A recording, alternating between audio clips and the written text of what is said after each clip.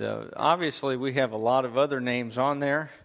Hopefully, we'll get a lot more stickers and a lot more roses by the end of the year, indicating that a lot of these people that we care about and that we love, we'll get to also spend eternity with, and because that would be awesome, I think. And by the way, I probably ought to back up just a second. If you're visiting with us here this morning, welcome to Chillicothe Bible Church. I'm Joe, and we are looking at the book of Acts in your New Testament. We're all the way up to Acts 2. We started last week, chapter 1, and we're in Acts 2 here this morning.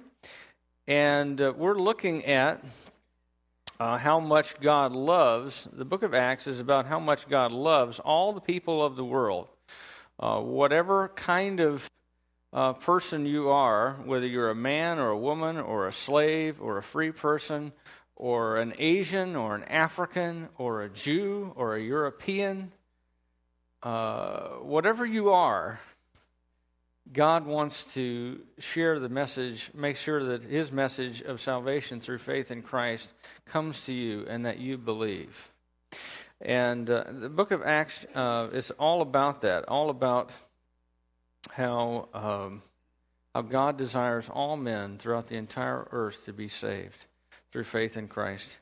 And we have a huge chapter here this morning with a lot of content, probably more than we can really get into, but we're going to do our best.